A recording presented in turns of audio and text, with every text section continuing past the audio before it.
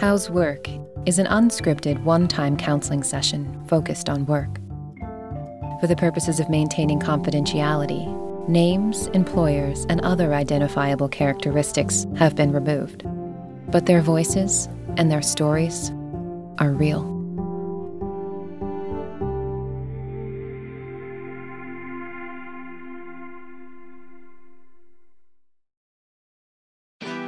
Hi, I'm Johanna Ferreira, Content Director at Pop Sugar Juntos. Juntos is all about celebrating Latinx culture, pride, our many intersectional identities, and joy. Thanks to support from Prime, there's so much to get into over at Juntos this month. From conversations with the Latinx minds behind our favorite new movies and resurrected TV shows, to thoughtful celebrity commentary and exclusive interviews with some of the biggest Latin music artists today. And it doesn't stop there. Get more of the music, movies, and shopping you love on Prime. Whatever you're into, it's on Prime. Visit Amazon.com/Prime to get more of whatever you're into, from streaming to shopping. And get all of our latest coverage at popsugar.com/juntos. Con amor, Johanna. This episode of Where Should We Begin is brought to you by Progressive. Most of you aren't just listening right now. You're driving, cleaning, even exercising. But what if you could be saving money by switching to Progressive? Drivers who save by switching save nearly $750 on average, and auto customers qualify for an average of 7 discounts. Multitask right now. Get your quote today at progressive.com. Progressive Casualty Insurance Company and Affiliates. National average 12-month savings of $744 by new customers surveyed who saved with Progressive between June 2022 and May 2023. Potential savings will vary. Discounts not available in all states and situations. What makes the emergency department so beautiful and so unique, we are connected to each other on an incredibly, incredibly intimate level. I know more about my colleagues than probably their spouses do. There is no physical boundary that exists for us in the ER when we're in the middle of like a resuscitation. And then there's also not like an emotional boundary. We are, to say a family is an understatement. The town in which we work is an extremely conservative town. The day that the vaccine mandate came out, there was like a huge crowd of people with guns outside the hospital. Like maybe 30% of our hospital staff are vaccinated. And then from there, it turned into people refusing to wear their masks, even in the emergency room at work, because it didn't align with their political beliefs. And that's kind of where the rift started. A crisis often creates polarization. Crisis fragments because it brings up such insecurity and such uncertainty that people kind of latch on to certain sides with a kind of a false certainty. And in this ER unit, the team disintegrated. The doctors that we meet here lost their team, and they could no longer be sure that they were all working together as one family, as they say, to save lives. And that led them to feel that they were compromising their moral compass. The nurses or the techs or the clerks will come to me and ask me, my daughter or my son, has this going on? And they trust me with all of these things. And yet when it came to this thing that was making us look at all of these Americans dying, making us put our neighbors in the ICU, yet they didn't trust me. At one point, we had 70 people out sick at one time, and the vast majority of those were unvaccinated, to the point where we were unable to staff our hospital properly, and we were so understaffed that people died. I mean, truly, people died because we didn't have enough staff to take care of them. That medical people would allow their political views to like have them completely ignore sort of epidemiology and science. Yes. Yeah. Was really wounding for me to see that happen. And I'm just sort of angry at everybody. So I've kind of withdrawn quite a bit at work. I feel your isolation, I feel the betrayal, I feel I'm trapped because I don't want to leave. So the only thing I can do is not talk to them. Small leavings, small departures. But if this is brought up, the response is what? Just the whole time through COVID, getting the nurses to wear their masks has been a battle. Just like to wear their masks at work in the emergency department. I think you should share why that makes such a difference in terms of your personal story.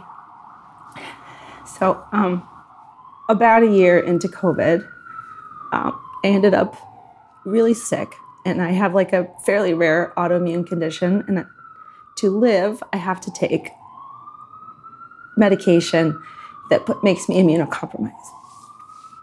So it felt super personal on top of this sort of science denying in a medical setting for my own staff. Okay, you don't want to get vaccinated. Like, I'm an American, I can understand that. But like, if you're going to be working in a medical facility, even just for me, person to person, to not be willing to wear a mask felt like a huge slap in the face. I don't think cognitive dissonance is like a big enough word for what we witnessed happen. And what would happen with the patients? I mean, you must have had patients who came in with COVID too. Oh yeah, we've had a ton. Lots, yeah. And died in the ER. Oh yeah. Yes. So when we watched this whole first wave of everything in New York, that was really painful. And then we got like the second or third wave is what hit us hardest, when it got really bad. And that's when we saw people die that didn't have to die. And it's like they don't care. I think they do care. I think they care deeply. And I think that their own fear comes out in a different avenue, right? Like their own fear and sense of control then comes out in a different narrative than ours. Politics got mixed up in it. Yeah. And so then there was a political narrative that happened rather than just a science narrative that happened. And then we were at odds with ourselves. So like we went to work, and rather than, and I think this is probably where the story really starts, rather than showing up in the emergency department as a team, which is why you and I both chose to be emergency medicine physicians, is because we inherently love being part of a true family and a true team. All of a sudden that was stripped from us. Yeah. Because all of a sudden it was like a civil war inside of, like, right? Like it was a family divided. Yeah. You know, really I'll speak for myself, what we seek to get out of like today's session is thoughts on how you heal and how you move past and how you continue to then thrive in this environment where for the last 2 years, it was a family divided. A house divided here refers to an emergency room that is experiencing a major fracture, where people who are colleagues and co-workers in this small town no longer talk to each other, see each other as a threat, and they once used to play together, socialize, shop together. What's happened to this family? This leads me to think about the many other families where similar divides have taken place as well. Children who don't talk to their parents, siblings who no longer connect to each other, where there is a clash between the interpersonal and the political.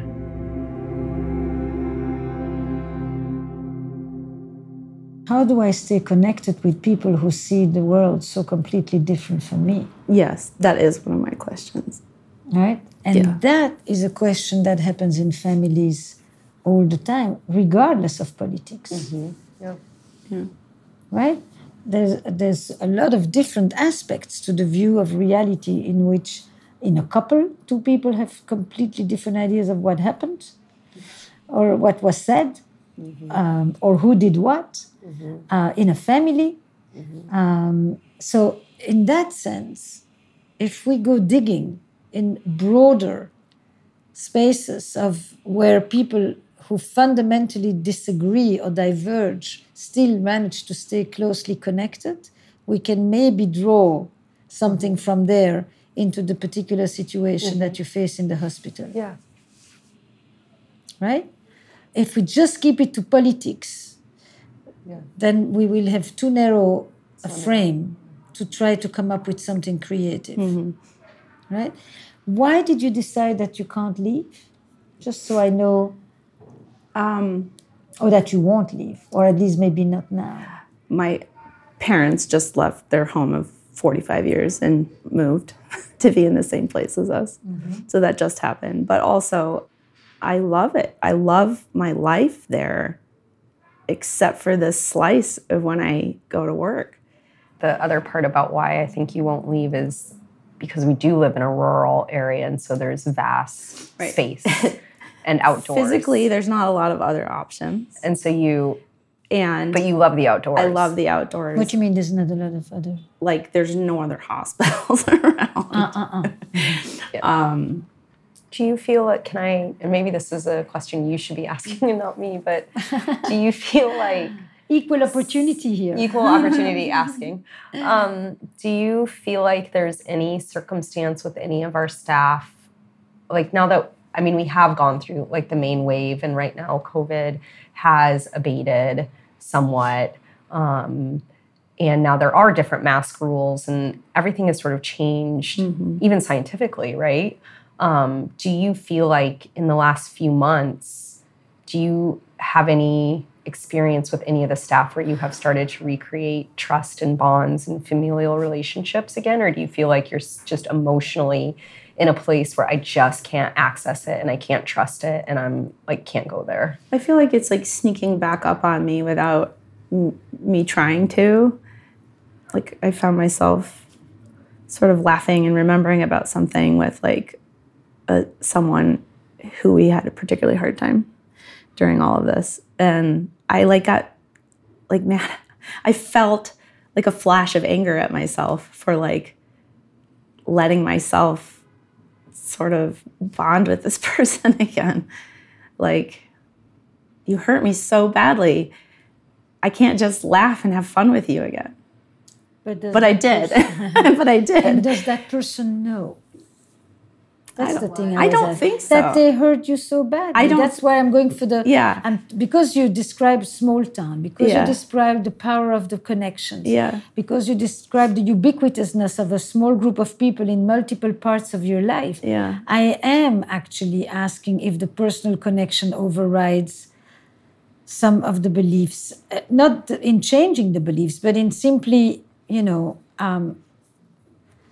responding to someone I care, and the way that sometimes we just, I still think this, but for you. Yeah. So I think in my experience, I'll answer that for myself. I think that there are people who I hurt very, very deeply and they hurt me very, very deeply. And we know that. We know that we hurt each other very, very, very deeply. And I can name those people and I won't name them, but like I have people in my mind's eye because I had the face-to-face conversation with them and we cried and we, And it was about? And it was about What did you say?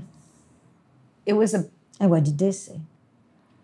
What did we say? I think it was just at that meeting where we all had to sit at that table. No, well, yes, there was the meeting where we all had to sit at the table and talk to each other. We had such a divide in our department that we actually voluntarily had a meeting where we allowed everybody to come who wanted to come, didn't matter position or whatever, and we had a mediator sort of like help us talk to each other out loud and say our experience. And I think that meeting was very reflective of the fact that people really, really, really knew, and everybody was hurt. But I guess I'm talking personally, like because of who I am as a human and because of the personal relationships I had face-to-face, like, hey, do you mind coming into this room where no patient is and it's slow and it's not, like it wasn't inappropriate, I guess I'm saying. And like saying to them, I know you don't like me anymore, and I know that you have been disparaging of me as a human. Like, I feel like what you're saying is you're saying I am a bad person. And they said to me, well, I feel like you're saying I'm a bad person. And we understood that, like, we both had wounded each other in a way that made the other person feel like you don't exist as a human, that, like, your purpose as a human and your purpose of being here at work, or like whatever your purpose, that like we had taken away like a base, like you are not human to me anymore. You are so vile based on the way you've acted or your political beliefs or your whatever, that like it had transpired to the point that like, I don't even see you as human anymore. But and here's where I'm going to call bullshit on that, because the thing is that all we were asking them to do was wear a mask, which was a hospital policy to begin with. But that's for them, your experience, I know, buddy. That's not my experience. But for them to have that crazy reaction. But it wasn't crazy because I had the same reaction. I know, but for them to say, you're taking away my humanity by asking me to wear a mask. But they took my humanity away too. And that's what I'm saying is when I sat down and looked in, like this happened 3 different times with 3 different staff members. And we cried together. And we yelled at each other. And we left the room literally saying, one person literally looked me in the face and said, you will never be my friend again, but at least after this meeting, I can still take care of a patient with you.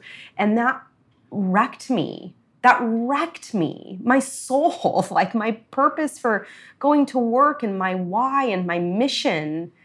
Those relationships and the ones that I was brave enough with to like have that face-to-face conversation, like they were my brother or sister or whatever, like it was incredibly palpably apparent that I had hurt them and they had hurt me and we had really hurt each other, like deeply. Okay, but I got to bring it back to for me, when I hear that, I hear that you had that conversation and I would be so angry in that moment in the context of saying you don't understand why, on what basis do they even think that you have hurt them? Right. In that, I'm not the one who's asking them to wear the mask. I mean, I am personally for my own personal safety, but this is also the body of medicine, the body of science, and our own hospital's policy. So for you to get that hurt and me take away your humanity by asking you to wear a piece of paper on your face, I think is a dramatic, disproportionate response. But this is one place where the two of you differ. Yes. Right? Yeah. Is that on some level, you'd say they're willing to let me get sick for a principle. Yeah. That I don't even, that I believe in and they don't. Or they're willing to let patients. You think so too? Right. I'm not the only immunocompromised person in the emergency department. I'm not the only immunocompromised staff member that they work with, let alone their patients. So if they think their purpose is to be there for their patients, but they're not willing to do the bare minimum of wearing a mask, I question everything they have to say. Like, I don't have respect for you. If you honest to God are telling me that wearing this over your face, you're not going to do that for your own patients. Like, I have contempt for that. What you are highlighting between the two of you is that there is a certain kind of principled reasoning that you hold by that surrounds your anger, your hurt, your contempt, your disillusion, and a sense of betrayal and other things. And that you keep saying, maybe the depth of my connections allowed me to want to reach over and at least have a conversation with those people and find a way to still have some connection with them, even if I fundamentally disagree on this issue with them. And you say, not only don't I respect them, but I certainly will not love them. That's I what still I love hear. them. I mean, I think that what is fascinating is the difference. It's a subtle difference, but a very profound one in how each of you is experiencing the hurt, because behind the anger is hurt, the disillusion, the breach, the complete breach of trust that seems to be for you. But I'm less interested in the beliefs about the COVID itself than how you deal with the breach of trust, how you continue to work with these people, because in an emergency room, as you say, the level of interdependence and unity in the moment is at its highest. And if you do not trust them, how does that influence the work. This is just patient care now. And then what in your respective personalities and personal histories lends itself to the more rigid position that you are holding on to and a little bit trapped in, and the more flexible position that you are drawn to, but that may at times challenge your conscience. And it becomes a moral crisis as much as an emotional one. That was... Do you want tissues? An incredibly articulate and profound way of, I think, articulating and putting into words. Thank you for that. What did I just say that felt? I have not had the insight until you said it in those words. I can't let people I love go. And I love them so much, even if I disagree with them, but then that brings with it this other riding emotion where I feel guilt, or I feel like, yeah, maybe I'm not abiding by like a higher moral standard, and maybe I'm letting other people I love, like you who's sitting next to me right now, maybe I'm letting you down. And so it does, the way you said it was the first time I think I had insight into like my own psychology, honestly. And it's true, and that's why I'm crying. Faced with this moral and ethical dilemma, one of the physicians has chosen to stand her ground and to keep her conscience clear. But the price she paid is the price of disconnection and isolation. While her partner, who is the medical director of the hospital, chose to emphasize the importance of the connections, even if it came at a price for her conscience. And this polarity is very important in understanding the case of moral injury that both of these women are experiencing. It's not the PTSD, it's not the trauma reaction, it's the crisis of conscience. It's the gap between their values and their behaviors, between how I see what I am meant to do and what I stand for and what I end up doing. That gap became apparent for the medical professions during the pandemic, and this is what these two physicians are experiencing as well.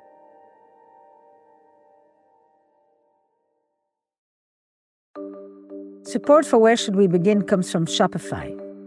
Not all businesses are the same, and businesses need different things at different stages. Shopify is the global commerce platform flexible enough to help your business sell at every stage of growth. Whether you're selling scented soap or offering outdoor outfits, Shopify can help you sell everywhere. From their all-in-one e-commerce platform to their in-person point-of-sale system, Shopify offers the flexibility to support your operations no matter where you're selling. Right now, it's easier to stress less and sell more with Shopify Magic, an AI-powered helper created to give you a little boost. Shopify powers 10% of all e-commerce in the US, along with millions of other businesses across 175 different countries. Try it for yourself and see why companies like Allbirds and Brooklinen have used the platform to power their growth. Sign up for a $1 per month trial period at shopify.com/Esther. Go to shopify.com/Esther now to grow your business no matter what stage you're in. Shopify.com/Esther. Support for Where Should We Begin comes from Progressive. Most of us are listening to the podcast and multitasking. You may be driving, shopping, exercising, taking a walk. But if you're not in some kind of moving vehicle, there's something else that you can do right now, which is to get a quote from Progressive Insurance. It's easy, and you can save money by doing it right from your phone. Drivers who switch to Progressive save nearly $750 on average, and auto customers can qualify for an average of 7 discounts. Multitask right now. Get a quote for your car insurance at progressive.com to join over 28 million drivers who trust Progressive. Progressive Casualty Insurance Company and Affiliates. National average 12-month savings of $744 by new customers surveyed who saved with Progressive between June 2022 and May 2023. Potential savings will vary. Discounts not available in all states and situations. I heard you say that we are two examples of a continuum of everyone bringing their relationship patterns to how they process an event. And this was a universal event in that we all went through it, but our experiences are different and the way we're going to process it is very different. And we bring our patterns to this as much as we do anything else. And I very much in my personal life have a very low tolerance for people treating me poorly or feeling like I'm getting stepped on. And you kind of got to earn my trust and love first. I don't just give it right away. And that's me. The difference between me and you. Where does that come from for you? Just from, being injured along the way. I just don't think people show you their true self right at first. You got to get to know them a little while first. And I'm happy to have a more like a congenial, nice relationship, but I'm not going to call you a friend until I feel like I know you well. And Is that just, like childhood? Just takes time. Gosh, I've been like that for a very long time. Yeah, I'm sure childhood. Yeah. That's where you developed the lack of tolerance? Yeah. That's like school bus learning. There was a kid on the school bus who would bully me, and I had to learn how to deal with it. And I don't think I even ever told my parents about it. But there's just a certain amount of you can't let people walk all over you. I won't let people walk all over me. Mm-hmm. Do you run the ER? When I'm there, I'm the only one there. I'm like the only doctor in the hospital at night. I work at night now. So I am the authority in the hospital for when I'm there. And there's no other doctors even with me. By choice? By choice and partially because of my illness. It's a way for me to manage my schedule better. But it was also a way to pull back away from the heat of the divide. Sometimes it's easier not to try to convince someone to change their mind, but simply to say, this is dangerous for me, do you mind? Yeah. And they do it for you, not because they think it's important, but because they care about you. I guess I reached a level of exhaustion of doing that because it's almost every person, every single time. That's okay. Yeah. I'll tell you why.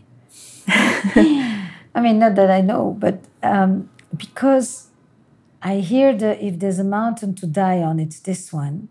And I hear the anger that accompanies I'll have to die for you to finally get the message.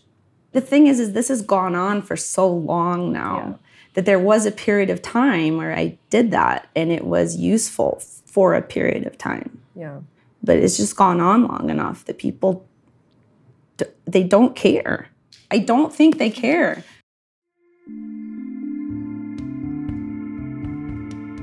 As a therapist, my job is not to enter into the ideological conversation, but to understand how each of them dealt with this moral crisis and to help them understand the nature of the choices that they made and what in their own personal histories contributed to those particular choices, and also the limitations that some of these choices sometimes carry.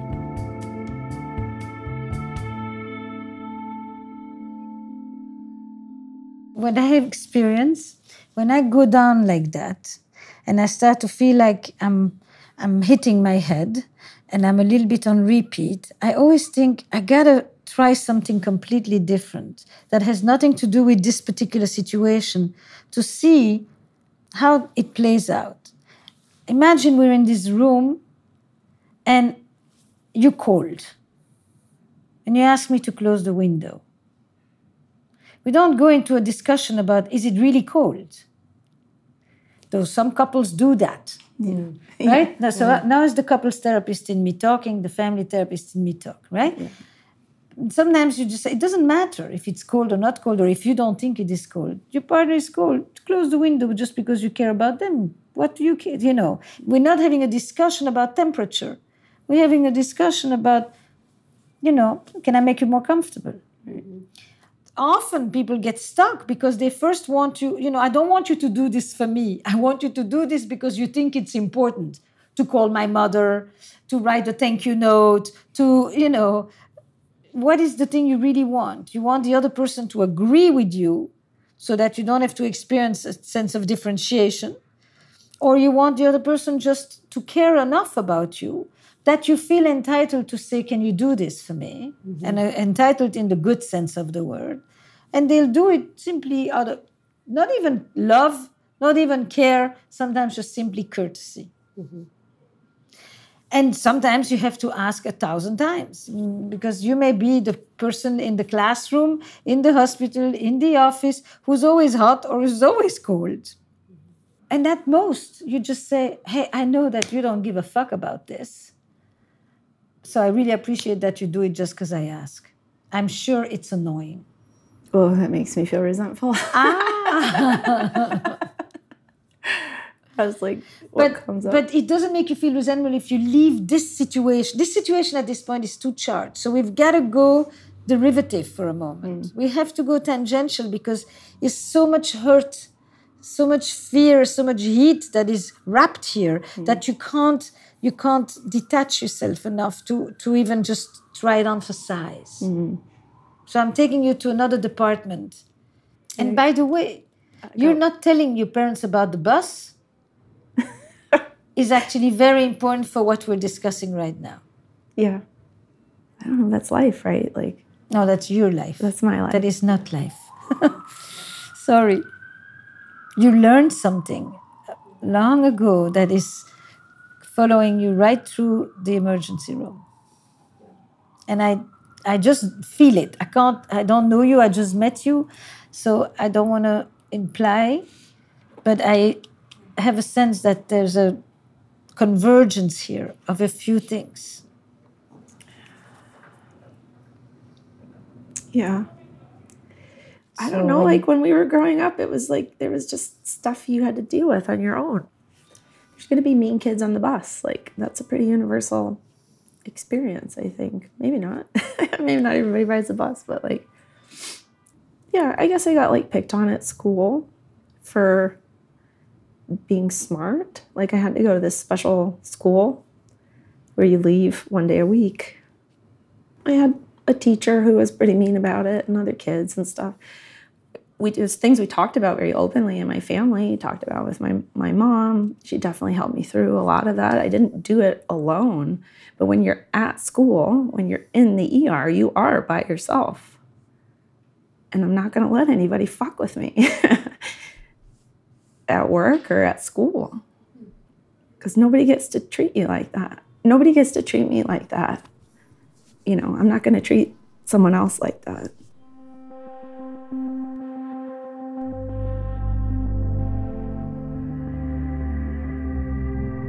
When she says, I won't let anyone fuck with me, and she says it again, and I sense the pain that sits underneath this. I feel like we're on top of a vault.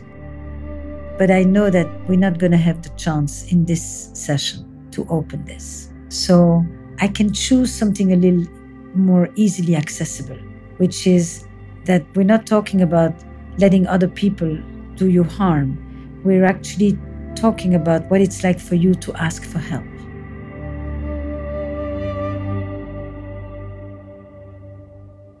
I'm asking you something a little different. Mm-hmm. It's less the I won't let you fuck with me, and it's more the I ask you sometimes something I need, even if it's inconvenient to you. I'm not good at asking for what I need. And sometimes it's hard for me to know. It takes me a while to get to. Right, that's exactly what happens in an emergency room. They don't know what they need. Yeah. And you're the all-knowing. And so it puts you in a position where you never have to feel the thing that is hardest for you. Sometimes. Professionally, that makes sense, right? Your job is you knowing. My job is also knowing what I don't know and when to ask for help for the things I don't know. And that is a big part of our job, especially in a rural place, is knowing what you know and knowing what you don't know. But knowing what you don't know intellectually and medically is different than knowing what you don't know emotionally and what you need emotionally, right? Yeah, totally. So it's less about what you don't do to me and more, can you close the window? Can you walk slower? Can you put on a mask? Yeah, that makes me uncomfortable to have to ask numerous times. Yes, it's uncomfortable, and I'll finish my thought. For some reason, I still think it's more worth it to be uncomfortable and ask multiple times than to die on that hill. Yeah. I hope we can agree on that. Yes. That's really good. So, I love you. Yeah, I love you too. I love you. Getting sick has been good for me in a lot of ways because I have had to learn to ask. Yeah. And it hurts that much more to ask. Yeah. And it doesn't happen. Right. To work up the nerve to be clear and ask, and then to have it disregarded hurts so much, especially in the context. God, I can't get away from the context because it just is like that extra knife for me. It's like it is actually torrential downpouring, and you're like, can you close the window? And they're like, well, it's not even raining. It is raining. I like our metaphors. I know, it's good. We're getting more and more.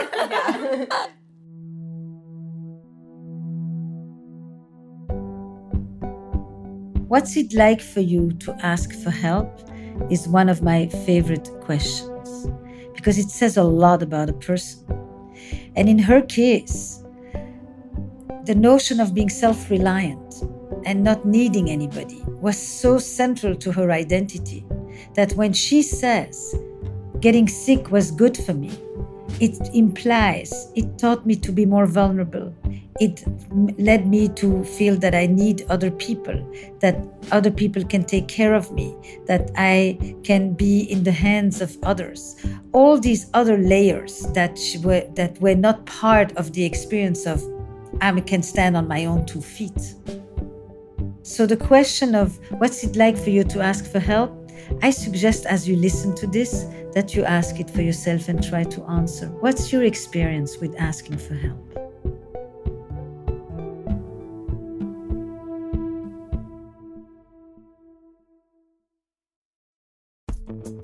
Vacations can be tricky. You already know how to book flights and hotels, but now the only thing you're missing is, the actual travel experience. Because is it really a vacation if you're just sitting around like you would at home? You need a tool to get the most out of your time away. That's where Viator steps in. You can book guided tours, activities, excursions, and more in one place to make your trip truly unforgettable. Viator has over 300,000 travel experiences to choose from. Everything from simple tours to extreme adventures and all the niche, interesting stuff in between. So you can plan something that everyone you're traveling with will enjoy. Real traveler reviews give the inside scoop from people who already been on the experiences you're considering, so you can plan with confidence. Free cancellation helps you plan for the unexpected. And 24/7 customer support means you can travel worry-free. Download the Viator app now and use code Viator10 for 10% off your first booking in the app. Find travel experiences for you. Do more with Viator. This episode is brought to you by Visit Williamsburg. In Williamsburg, Virginia, there's never too much of a good thing. Whether you're a foodie, a golfer, a history buff, a shopaholic, an outdoor enthusiast, or a thrill seeker, you'll find what you came for here and more. So ask yourself, what is it you want? Discover Williamsburg and plan your trip at visitwilliamsburg.com. And you're not good at asking for help. I will call you out on that because that's why I was laughing, because I think it's totally true. You're terrible at asking for help. I'm getting better. And I have to like intervene and ask you what you need or give you suggestions of what you need. What would you do if it's cold? What would I do if it's cold? Mm-hmm. Yeah. Oh, I'd ask you for help right away. I'd say, hey, it's really breezy. Can we close the window? Yeah. My life, my lived experience on this earth is I will cry now. Like, my first memories as a child are very, very, very, very traumatic. Like, I've had trauma in my life, deep trauma. And then there's been other traumas on top of it. And every single time I think I'm by myself, I'm not. Every single time this earth has showed me that it's like connection and it's love and that is what conquers and that's what perseveres. And that even when I, in my life, have gone through XYZ experience or I've done something where I think I'm unlovable, the people in my life rally around me and show me that I'm incredibly lovable. And so the way I've learned through my experience to navigate the world is to, very different than you, is to like obligatorily ask people to carry you when you need carried. That's how I've navigated the world, through connection. And so I have this faith and I have this knowledge that I can ask. I don't think I'm that different from you in that regard. Yeah. I just think I'm going to do what I can first. Finish your We're not that different. Like, we have some fundamental differences, but like, I guess what I'm hearing when we're saying all this is like, you are more invested in making personal relationships with them, and that's what's helping you pull through this difficult time with them, is that you still want to be their friends and personally involved with them to an extent that allows you to connect outside of what's not connecting. I guess what I'll say about that is that part of me allows me to soften now. Now, when people that you and I fundamentally disagreed with and had conflict with, and we were not on the same page with these people at work, a house divided, like I said, now when that person gives me an olive branch and says, I was at Walmart and I saw this card and it made me think of you because I thought you would think it was funny. And so I took a photo of this card. Here, look at my phone at this photo. When I thought of you, I open because it's who I am, because I am like, oh my God, you were at the store. You thought of me when I wasn't present. You cared enough to take a picture, and now you're showing it to me. And I can't help but fall back in love. May I? And what would be your interpretation in a situation So I think the same one. I think the thing is that why I can't soften yet is that I still feel personal fear. And then secondarily, the third part of this third layer to all this for me is like, there's no acknowledgement at all about how your actions contributed to people dying. So when she brings you the card, or when this person brings you the card, they're not bringing me cards. No, if they were, but if they were bringing you the card, your reaction internally would be? It just feels inauthentic. It feels inauthentic to me in my heart. No, but give it to me in the soliloquy inside. The soliloquy says, oh, that's nice. I'm glad your feelings aren't hurt anymore. You still have not scratched the surface of what's actually going on here. Like you still don't get it. Right. And I can be congenial. I will absolutely say, thank you. This is lovely. I appreciate the thought. And I can mean that sincerely. I can have that, but I have this whole other underlying thing happening inside of me that I'm not going to share with them. So I guess I would challenge that and say that I think that they do get it because they had people who they've known forever die. A lot of our staff had first-degree relatives die. And so I think they live with the pain deeply. I actually do think they do. Then how do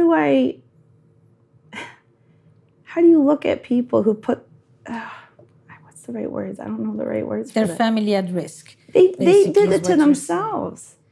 They brought it home from work and gave it to their grandma because they wouldn't wear a mask and they wouldn't isolate and they wouldn't do the things that needed to be done. They should feel bad. I gave it to my family too. They should feel guilt. Let's be very right. But you made sure your family got vaccinated and therefore they didn't have severe illness and they didn't die. That's the point of the vaccines. That's what we know the vaccines do. I gave it to my family before there were vaccines. We all had it before there were vaccines.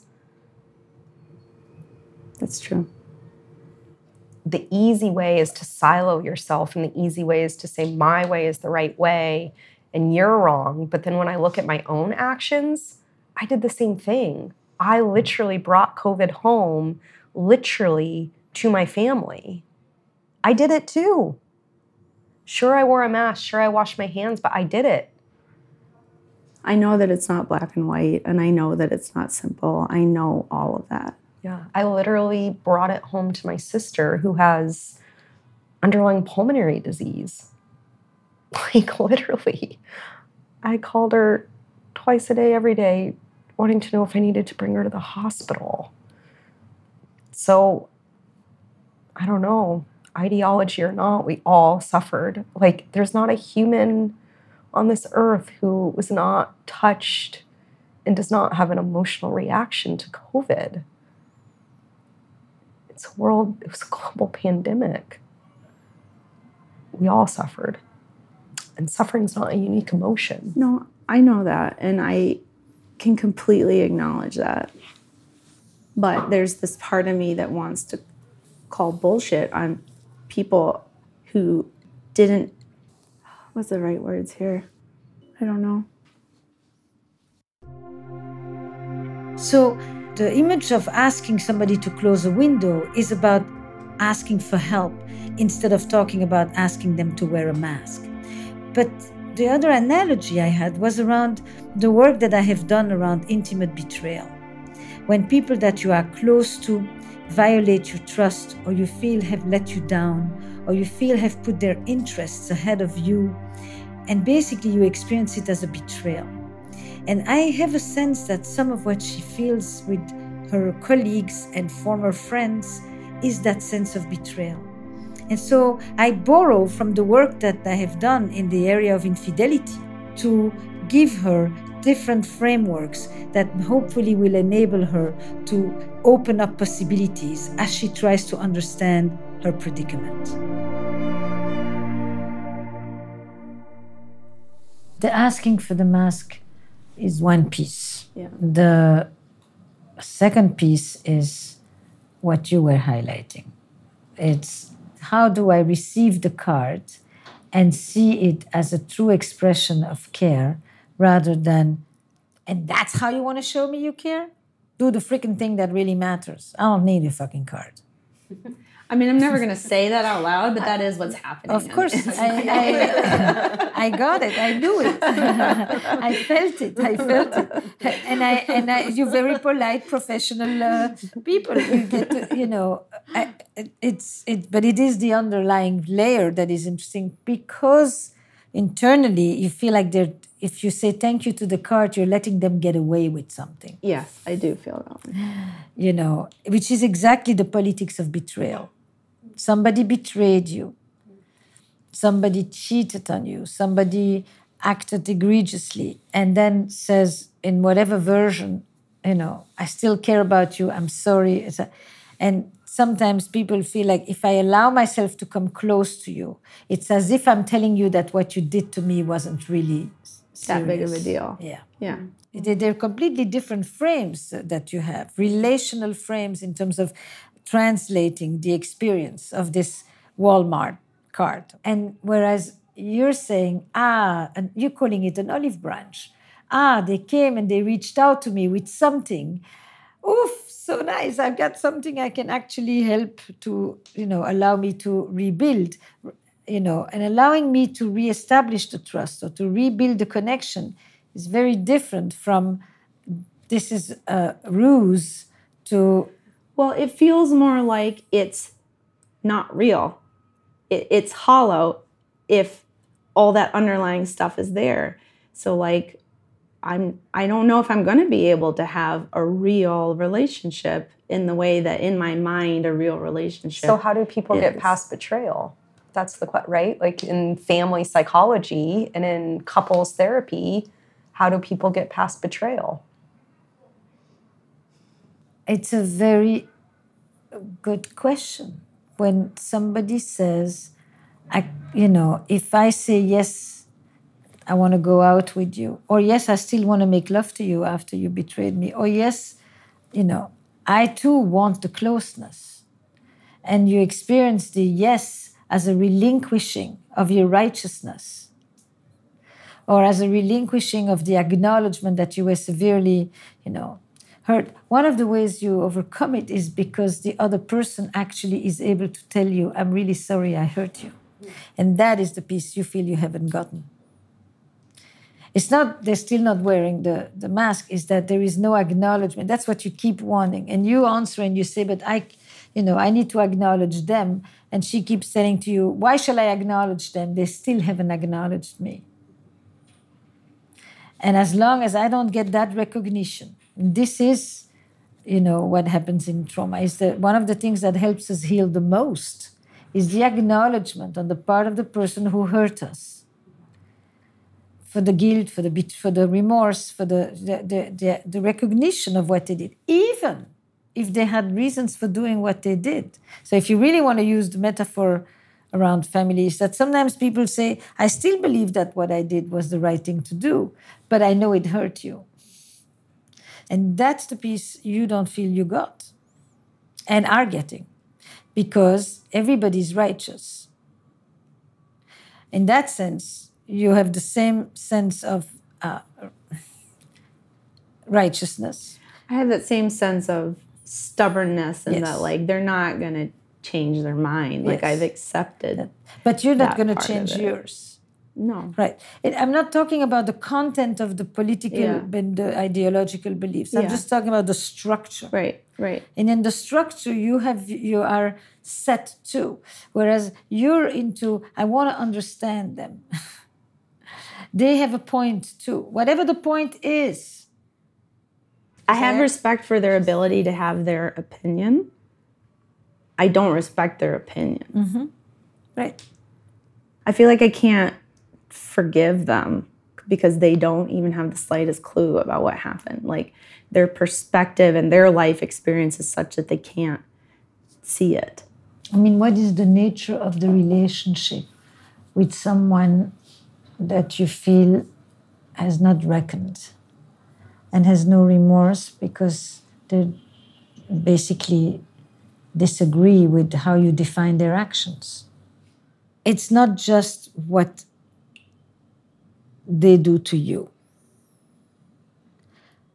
As unimaginable as it is to you, they may think you did something to them. Oh, I'm sure of it. As well. I'm sure. Not you personally. Yeah. But you and what you represent. I'm 100% sure of that. And you kind of say, what did I do to you? I'm trying to save you. But you get an incentive. Because that means you have something they want from you too. And that means that you have something to give. And that means that you have agency. Mm. And that's a different narrative than the narrative of you betrayed me. And you have zero remorse about it. And you actually justify it. And you don't even see why I would think that you betrayed me. And I don't know that one is more, that this is not about which one is true. I am intensely pragmatic in a moment like this and just thinking, where is there an opening? It's like you bang on the wall and you listen for where it's hollow. Where is there an end? Especially if you choose to stay. So if you want to get out of your rut, you need to pick 1 or 2 people. To repair with. You want repair, or you may say, I want, start new with. Retributive justice or restitutive justice. But yes, to get out of your stuckness. Not because it's going to eat you up alive or this or that, but because there's no end, there's no way out to this one. It just gets more of itself. It becomes more and more rigid and more entrenched, and you will be more and more angry and more bitter and more isolated. And you will try to make it as possible for it not to upset you, but it will, and you will be more sick. Yeah. So I see this as healthcare. So you find 2 people. Either because you like them, either because you think they could get it, either because you think they're more fence people, they're more nuanced, and you think you could get through with them, either because you think, you miss them. Yeah, that feels like an actionable step that I can do with some support. Yes. It feels very vulnerable, a little dangerous. And I have like someone in mind right away. Right. I thought I was going to ask you have somebody immediately. Yeah. Like, how do I even start? I mean, I've heard you give people little scripts, and I kind of want a little script. That's my, how do you call this? The little prescription paper? Yeah. Like casually on a shift. Do I ask to meet for coffee? Yeah, you say, hey, it's been a long time since we had you start casually on the shift because you don't know if she wants to go have a coffee with you, and if she's concerned that you may be ambushing her. Mm-hmm. You don't go to the topic, you go to the relationship. Mm-hmm. I missed you, and I missed our hanging out, and I missed our hiking, biking, yoga, whatever you did with this person. I'd love to do one again. And I promise I will not be talking about the vaccine. And you put that with the laughter, no COVID talk, Mm-hmm. We only talk about our favorite coffee or whatever it is, the other things that you share, and you make a light of it. You don't need to go into a confession booth. I'm worried I would slip into the confession booth. No, because you leave the righteousness, leave the convictions, leave the ideologies, leave the societal analysis. Leave it out. You're just going to reconnect with someone that you enjoy very much, that you like, and that you haven't seen in a long time, really seen, and that you want to know, I hope you've missed me on occasion too. So this is intentional compartmentalization in a way. Yes, it means yes, there is something strategic in, if you want to reconnect, create the warmth first to lay the ground for the difficult conversation that needs to happen, rather than go into a difficult conversation cold. Yeah. You need to create invitation. You need to create excitement. You need to create desire for this conversation. All of that. Because once you get unstuck, new things will come to you. Yeah. But you are trapped in the anger and the hurt. And so you can't think and you can't see possibilities, and you have more despair and no hope. So all I'm thinking of is hopeful steps, or steps that may breed some hope and possibility and regeneration. Mm-hmm. No, that's a really good idea. You're like a relationship ER doctor. I never thought of myself as an emergency doctor, but I have on occasion thought I'm doing emergency therapy.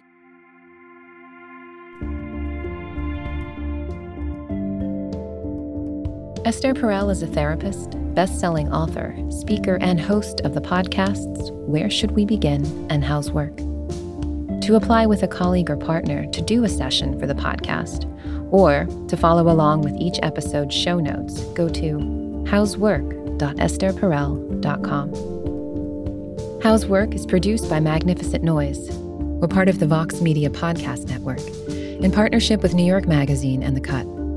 Our production staff includes Eric Newsom, Eva Walchover, Destry Sibley, Sabrina Farhi, Eleanor Kagan, Kristen Muller, and Julian Hatt. Original music and additional production by Paul Schneider. And the executive producers of How's Work are Esther Perel and Jesse Baker. We'd also like to thank Courtney Hamilton, Mary Alice Miller, Jen Marler, and Jack Saul.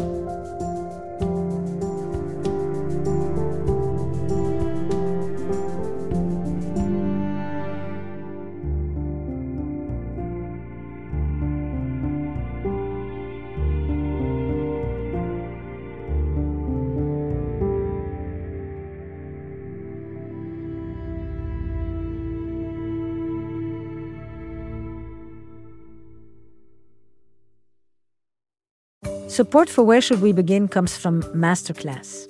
Masterclass offers classes from over 180 world-class instructors. Frank Gehry can teach you about his unconventional approach to design and architecture. Margaret Atwood can help you develop your eye for story. Or you can take my own course. My class is about relational intelligence, how you connect with others, how you improve your communication skills, develop more empathy, build better boundaries, and find clearer resolution for conflict. Right now, you will get an additional 15% off an annual membership at masterclass.com/begin. Get 15% off right now at masterclass.com/begin. masterclass.com/begin.